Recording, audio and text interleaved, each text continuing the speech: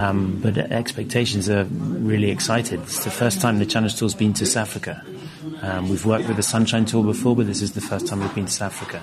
We've visited 51 countries in our history, in our 30 years, but this is the first time in South Africa, so just very excited to be here. It will be very tough. I think the Challenge Tour members will need to get used to the different conditions here.